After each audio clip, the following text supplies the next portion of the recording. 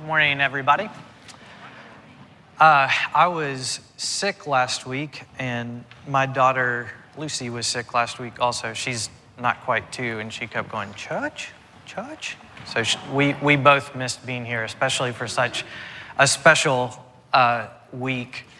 My wife, Brandy, loved me well by taking lots of videos during the congregational meeting, and last Sunday afternoon, I watched those videos, and my favorite part was after the vote when the Groff family came back in the door and was met with applause and cheering, and it did my heart good to see that, because I told Tyler weeks ago, I said, if Orangewood votes to call you as their pastor, you don't have to worry about being the new guy and being met with skepticism, because Orangewood is a loving family and they're going to welcome you.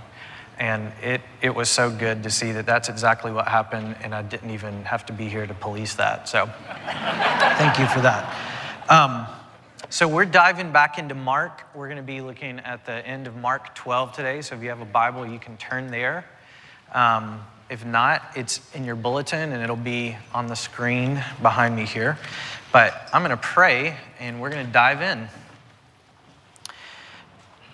God, thank you so much for your word. And then we get to approach your word in a language that we can read and understand, and that we can talk about it publicly. Lord, there's a tangible sense of excitement and hope here at Orangewood, and yet I know that many people come with heavy burdens this morning, and I pray that by your grace we can all pause and be still and know that you are God, and that we can hear your word for us and your love and your will for us. And we pray all this in Jesus' name, amen. So, often when you hear Pastor Chuck preach, you'll hear him say things like, I used to be an engineer. And by the way, I cleared this with him so that I'm not taking him by surprise, but often you'll hear him refer to the fact that he used to be an engineer. Have you heard him say that before?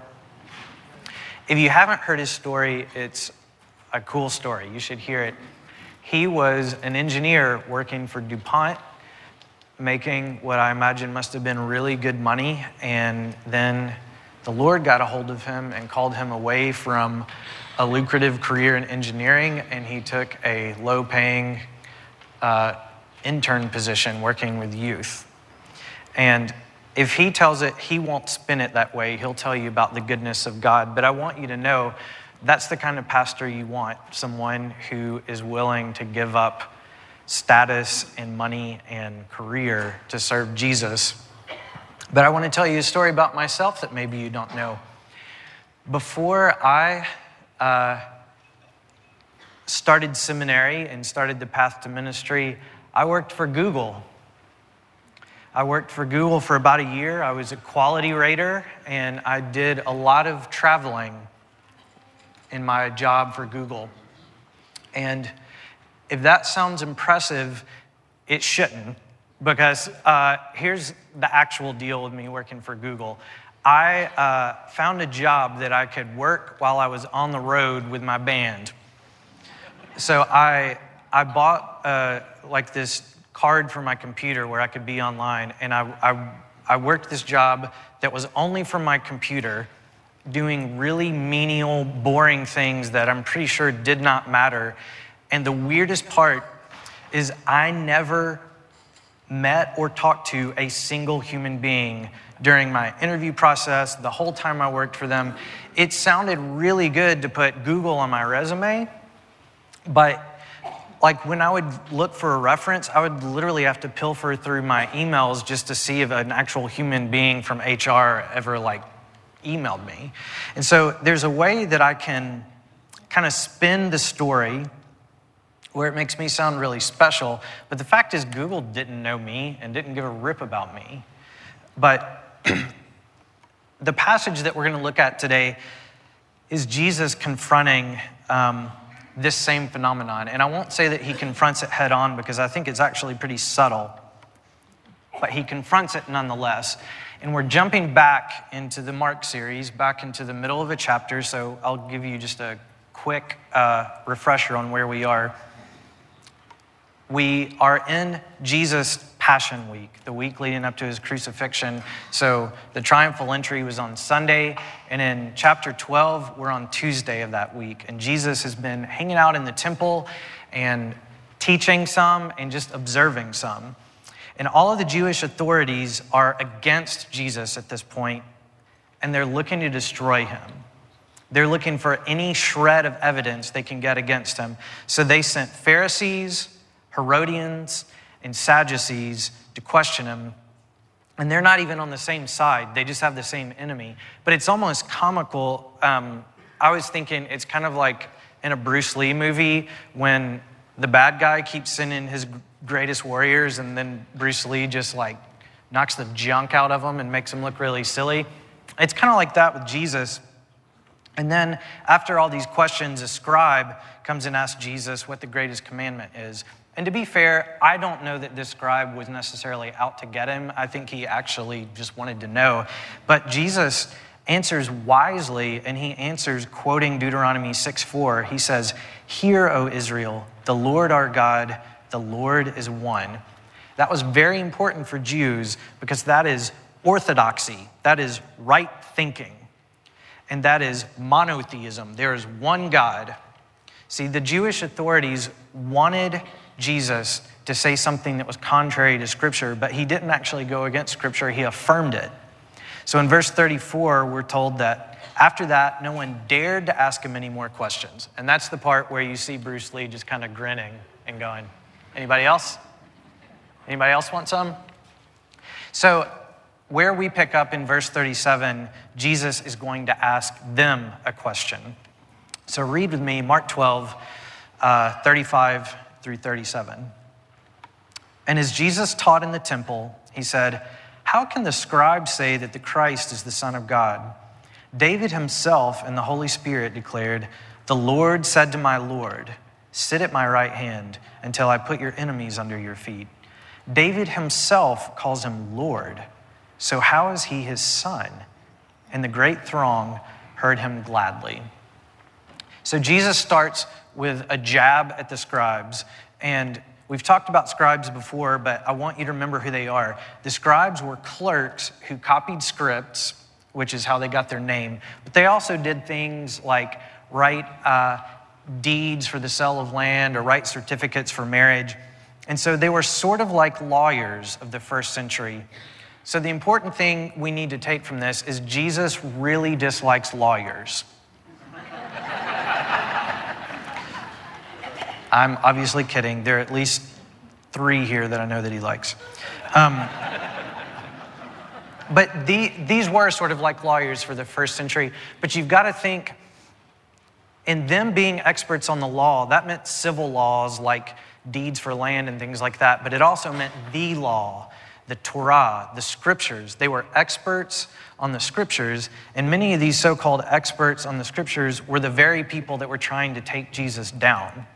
And so now he is going to use scripture to basically say, don't you see that all these scriptures you know are pointing toward me and you don't even see it? And he does it here, quoting Psalm 110. And Jesus tells us 3 important things about Psalm 110. First, he tells us that David is the author. So we don't have to quibble about if David was the author or not. The Son of God says that he is. Second, Jesus tells us that David wrote this psalm in the Spirit, meaning it's the inspired word of God. And third, he tells us that this psalm refers to the Christ. And for us, when we think of Christ, we think of that as like Jesus' last name. I'm Mark Nix. He's Jesus Christ. But to first century Jews, it was not a name, but a title. And that's why the direct article "the" is there, the Christ. It's a royal term. So Christ is Greek for anointed one, and Messiah is Hebrew for anointed one. So Christ and Messiah both mean anointed one, and that is referring to God's anointed king. So it can sound a bit confusing to hear. If you look on the screen, the quote of Psalm 110 starts, "The Lord said to my Lord." That sounds confusing because it literally sounds like God is talking to himself. But in Hebrew, there are two different words that both get translated Lord into English. So the first time that it says Lord, it's Yahweh. You've probably heard that. That's the divine name of God. So it's like, God said to my Lord. The second word that it uses for Lord is Adonai. And that can be a term that would refer to God, but it could also be used like our word Lord with a lowercase l, like when you say, my Lord, my lady, that kind of thing. So basically, David was saying, God says to my Lord. Do you follow me? So if the implication is that Jesus is the Messiah, then we could infer that Psalm 110 is God speaking to Jesus. So we could even paraphrase it and say, God said to Jesus, sit at my right hand. Do you follow that argument? So the common expectation for these first century Jews was that the Messiah was going to be a son of David, and it was based on lots of prophecies. And when we say son of David, that means a descendant of David, not like an actual son, but it could be generations later and still considered a son of David. And we know that Jesus was a descendant of David from the genealogies that are in Matthew and in Luke. And I want you to think the triumphal entry that we talked about a few weeks ago, when Jesus rode into Jerusalem on a donkey, the crowds were saying, "Blessed is the coming kingdom of our father David."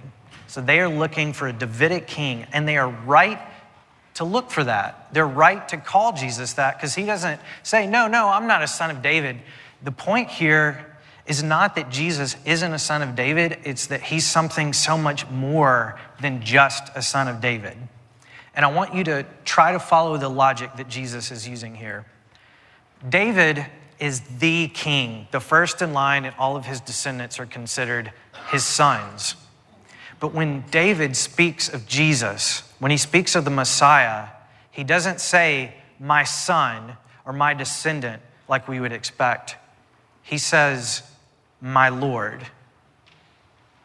King David, who these people called their father, says, my Lord, when he talks about the Messiah. For the first century Jews, this had to rattle them. Not us so much, but for them, they're thinking the Messiah that we've been waiting for is even greater than David, and it's been right here in Psalm 10 all along, but we didn't see it. From the research that I've done, it doesn't seem that Jewish scholars in this time looked at Psalm 110 as a messianic psalm. In other words, it doesn't seem like they would have read this and thought, that's talking about the Christ, the anointed one. But Jesus talks about it and says it does, it's talking about me. And then in the New Testament, it goes on to be the most quoted psalm. But most of us don't think of Jesus as son of David.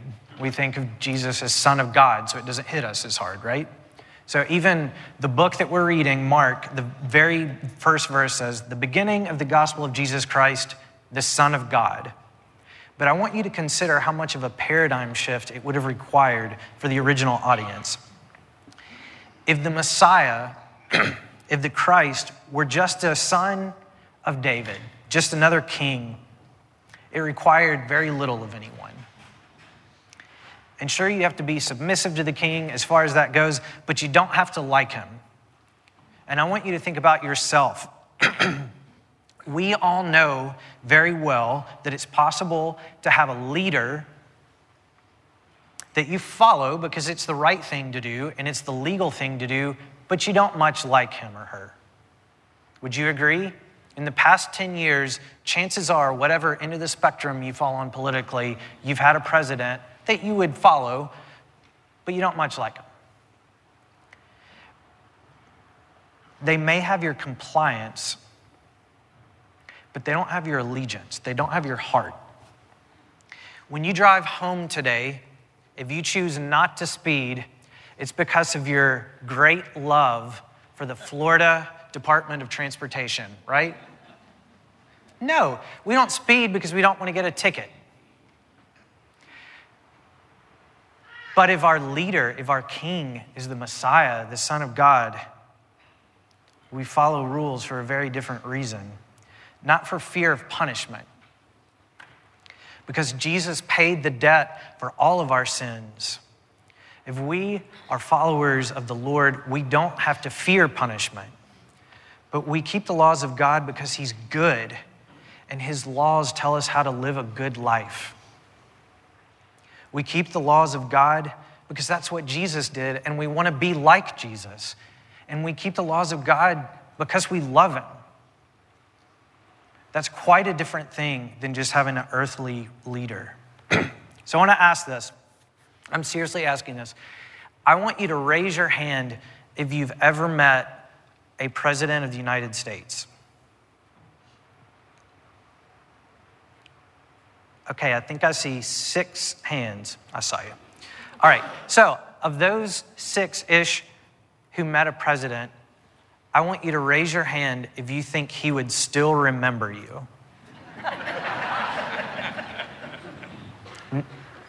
Nobody. So in a room where so few of us have met the ruler of our country, do you realize how incredible it is that you have access to the King of all creation? It's not like Google where I worked for them, but they never actually knew me and I never actually knew them. Your King knows you. The Christ, the Messiah, the one who was prophesied about for hundreds and hundreds of years, who's been celebrated for thousands of years, knows you. And we could stop right there, because I think that's enough, but we're only halfway through the passage. But I want you to let that hit you. The King knows you. Let's continue reading in verse 38. And in his teaching, he said, "Beware the scribes who like to walk around in long robes and like greetings in the marketplaces and have the best seats in the synagogues, in the places of honor at feast, who devour widows' houses and for a pretense make long prayers. They will receive the greater condemnation." So Jesus is going after the scribes again. And all the things that Jesus says that they like were common examples of the sort of treatment that scribes received. And I do want to say, I don't think every scribe was evil. And I don't think that's what Jesus was saying. There's a difference between receiving honor for the job that you do and doing the job for the honor. Does that make sense? But he lists all these things that they like about being scribes. The first is they like to walk around in long robes. The scribes wore an outer garment called a talith, and lots of Jews did, but theirs were more ornate, they were longer. They would stand out in a crowd so that you would immediately know this is a scribe. And they were supposed to only wear them when they were saying prayers or when they were doing scribal duties. But by the first century, it had become common for scribes to just wear them around everywhere so that they would be seen and known for how special they were. And when I was studying this, it made me think about when I was 9 years old, I played baseball and I was horrible at baseball. But if I had a game and I knew I was going to see friends that day or go to lunch or something like that, I would make sure I had my uniform on all day so that I would look like an athlete. And I remember one time we were going to see some of our friends after a game, and I went in the backyard and slid around so that I'd have grass stains on my legs so that it looked like I went really hard in a game. My mom killed me for that, so that never happened again. But that's the same kind of childish thing that the scribes were doing. Like, I'm just going to wear my scribe robes in the marketplace so that everybody knows that I'm special. Jesus says that they like the best seats in the synagogue. And again, a lot of this stuff that the scribes did, it wasn't prescribed in Scripture, like the Old Testament. It had become part of the tradition. And by the first century, it had become the tradition that the scribes would sit up front in the congregation in almost like throne sort of chairs facing you, so that everybody could tell just from where they were sitting that there was something special about them. And in the same way, it says they liked the places of honor at feast. That one meant sitting at the right hand of the host. The closer in proximity you were to the host of a feast, the more special you were. So you could just look and see who the most special person in the room was. And I think it's worth noting that in the passage right above this, we saw God inviting the Messiah where? To sit at his right hand, to sit at the place of honor. But here we see the scribes taking that seat of honor, not because they're called by God, but because they put their robes on and they assume those seats of honor. And Jesus said the scribes devour widows' houses. They weren't allowed to charge for their teaching, but it had become the custom for them to take money from people, and those people would be blessed if they gave them money. And widows were known to pay them to pray prayers for them and their family, because apparently the devout scribes, their prayers go farther than a devout widow. Jesus insinuated that these scribes were abusing their place of honor and authority to bring glory to themselves and to exploit others for material gain. And for that, they would be condemned. But we don't really need to talk about that because we don't have scribes today. So there's no application for us whatsoever in this. There are no people in our civilized culture who would exploit their authority to take advantage of the weak, right? No one would use their status to get special treatment or put forth a pretense for personal gain. You never hear of people in the name of religion taking advantage of other people, do you? The specifics have changed, but the same heart problems have plagued humanity ever since the fall. And when we look at this passage, or really when we look at any passage, I think a good question to ask is, what does this passage tell us about the heart of God? In community group, when we're going through these narratives and Bible storying, that's almost always a question that I ask. What does this passage tell us about the heart of God? And when we're looking at teachings of Jesus, often the answer is something like this.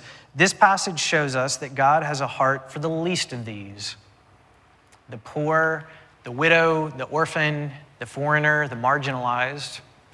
And I think the same can apply to this passage here. We see that God looks at our hearts and not at our worldly status. And you might remember a few weeks ago, Chuck preached on Mark 10, and Jesus said, "Whoever would be great among you must be your servant. Whoever would be great among you must be your servant." Whoever would be great among us must be a servant. So this morning, the place of honor is down the hall with a man who's watching kids in the nursery when he would rather be in this room. The place of honor is the 12-year-old boy who's going to help his dad fold these chairs up when we're done. The place of honor is the lady who stands at the door and smiles at you and hands you a bulletin on your way in. The place of honor is not the pulpit. It's not the worship leader. The greatest among us are those who serve. Most of us here are blessed more than the vast majority of the world, and I think you know that. None of us really get that, but I think we've all heard the stats. After this, we know that we'll have food to eat, and we'll not just have food to eat, but we'll be able to choose what kind of food we want, and we'll have more than we need. Some of us live in mansions, and some of us rent a room in someone else's house, but the fact is we all have a place to lay our head tonight, which means we are not the least of these. We are the most prosperous of these. And so I believe that the application to us is this. Please use what God has blessed you with to bless others. And that may be resources, it may be influence or authority, it might be your time, it might be your talents. But whether you have great wealth or you're got just enough to get by, you have the chance to be the hands and feet of Jesus. And you have the chance to seek the glory of the King rather than seeking your own. Let's read the last verses in chapter 12.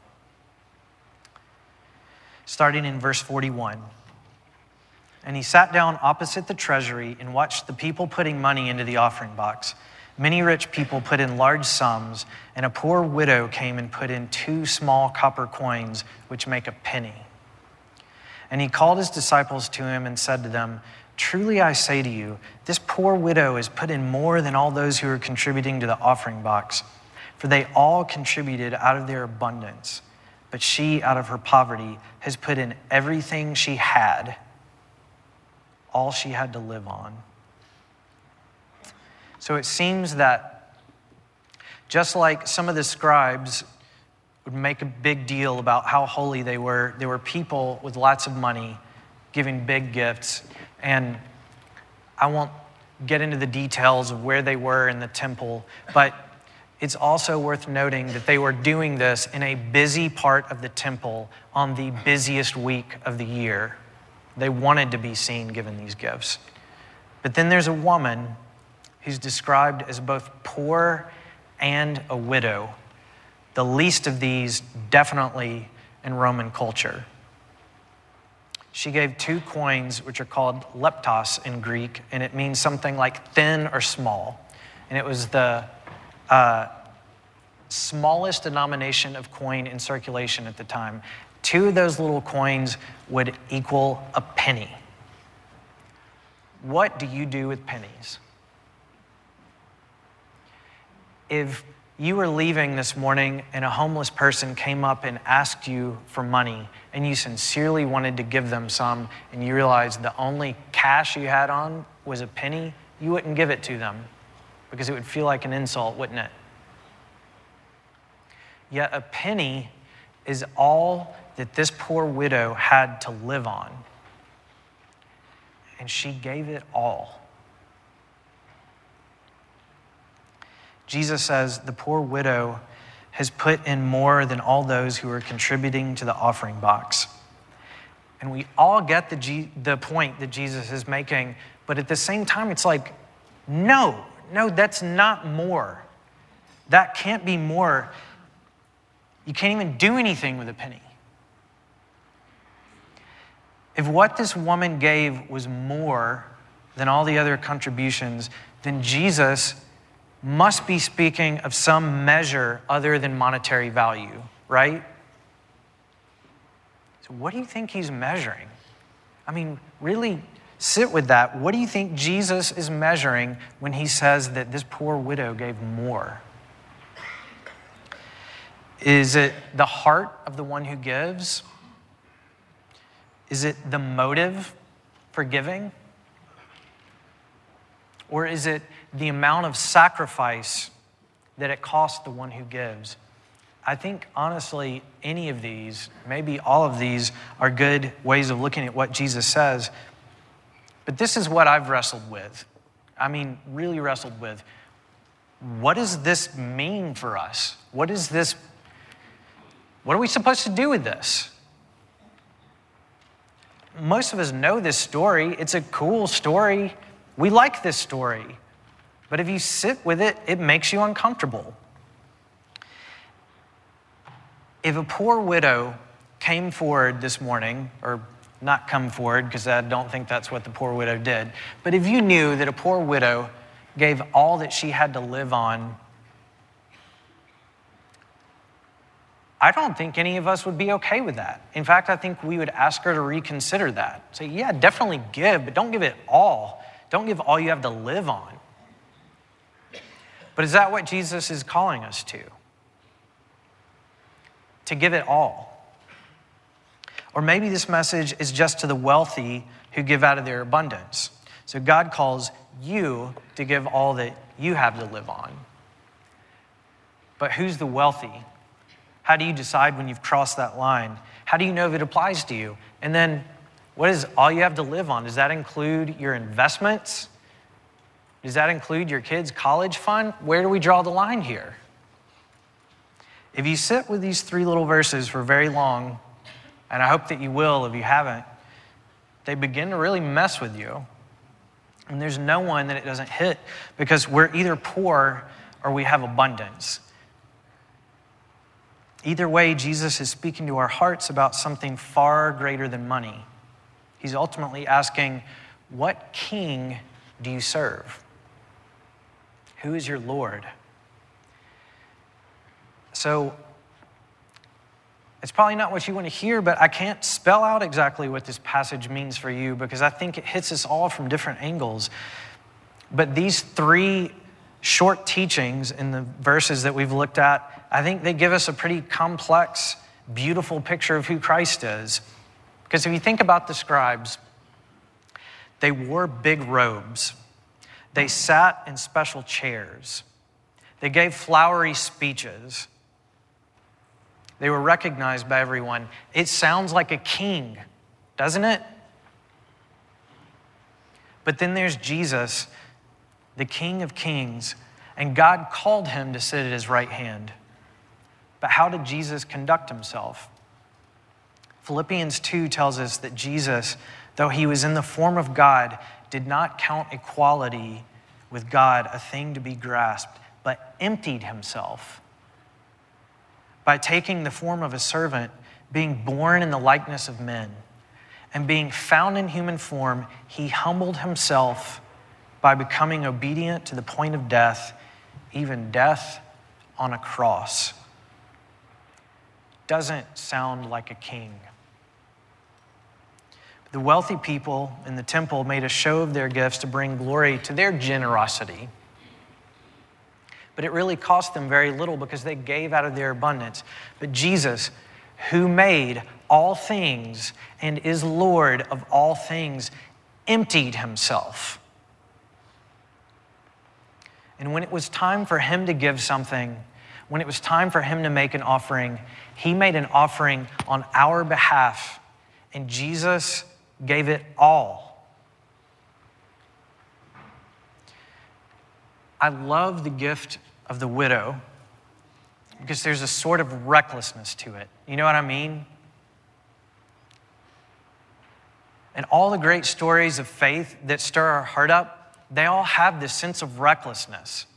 This sense of, this doesn't quite make any sense, but I'm going to do it anyway because I think this is where God's leading me. Although that poor widow was small in the eyes of the world, she had the eyes and the faith to see that God was her provider all along. And God doesn't need our resources to take care of his family. It's not about the money, it's about the Lord. And I don't want you to think this is some heavy-handed message to try to twist your arm so that you'll give more to Orangewood. I mean, the fact is, I'm sure the finance committee would love if that's what you took away from this. But that's not the point of this. The fact is, we have many here, rich and poor, who give a lot of money, but also of time and gifts.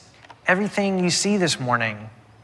Someone had to set these chairs up. Someone designed these slides.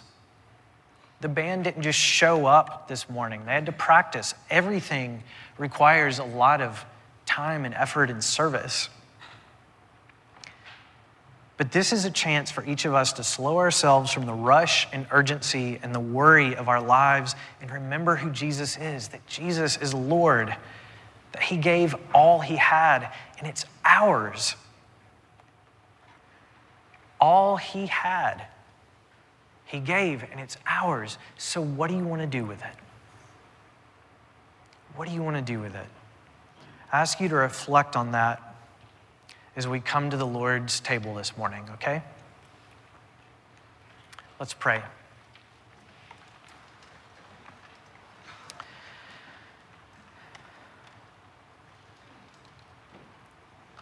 God, I pray as we come to the Lord's table that even the word Lord would mean something new,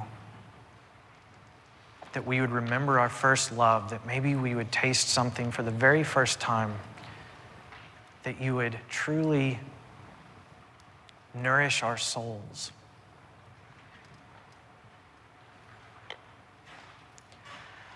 Lord, speak to our hearts and show us what it means for me today to give it all. Show us what it means for me today to not just say, to not just proclaim, but to live out the truth. Jesus is Lord. We can't do it on our own, and we fail constantly. But we thank you so much that there's grace. Thank you so much that Jesus paid it all for every sin, for those who come to him and call him Lord. We ask all these things in his holy name. Amen. So we're about to take communion, and we're going to do it just slightly differently than we normally do. In light of, there's coronavirus. It's like the thing that no one wants to say, right? But we want to take it seriously. Aside from that, I think everyone I know, at least someone in their family, has had a cold in the past week. I know that I have. So we're going to do communion slightly differently, and we don't want you to take it as like restrictive or panic-inducing, but we've just prayed about it and thought about it as pastors and as your staff, and we want to make sure that we care well for you. So the way we normally do it is you come and you rip off a piece of bread and then you dip it in a cup, and obviously there's some issues there if you're trying not to spread germs. So the way we're going to do it this morning is you're still going to come up and you're going to receive the elements, but the bread is going to be cut into little cubes for you, and if you accidentally get a huge piece, you don't have to break it off, just it's the Lord's favor on you. And we're also going to have little cups of juice, and you don't have to dip anything. You just drink it. But we would encourage you to receive the elements and then maybe take them back to your seat. We don't want to tell you how you have to take the elements, but as you receive the bread and the juice, we encourage you to reflect and think what this means, because we're called to examine ourselves when we come to the Lord's table. And so in light of that, I want to tell you that this is not just for Presbyterians. It's for anyone who calls themselves a Christian, who proclaims that Jesus is Lord. So if that's you, if you are a broken sinner in desperate need of a Savior, this table is for you. If you haven't yet made that decision, we would ask that you refrain from it. And if you have small children who haven't yet made that decision and sat with our elders, we would ask that you keep them from coming. So in just a moment, we'll come and receive the elements. We're not going to use this bread, by the way. The Lord Jesus, on the night when he was betrayed, took bread, and when he had given thanks, he broke it and said, "This is my body, which is for you. This do in remembrance of me."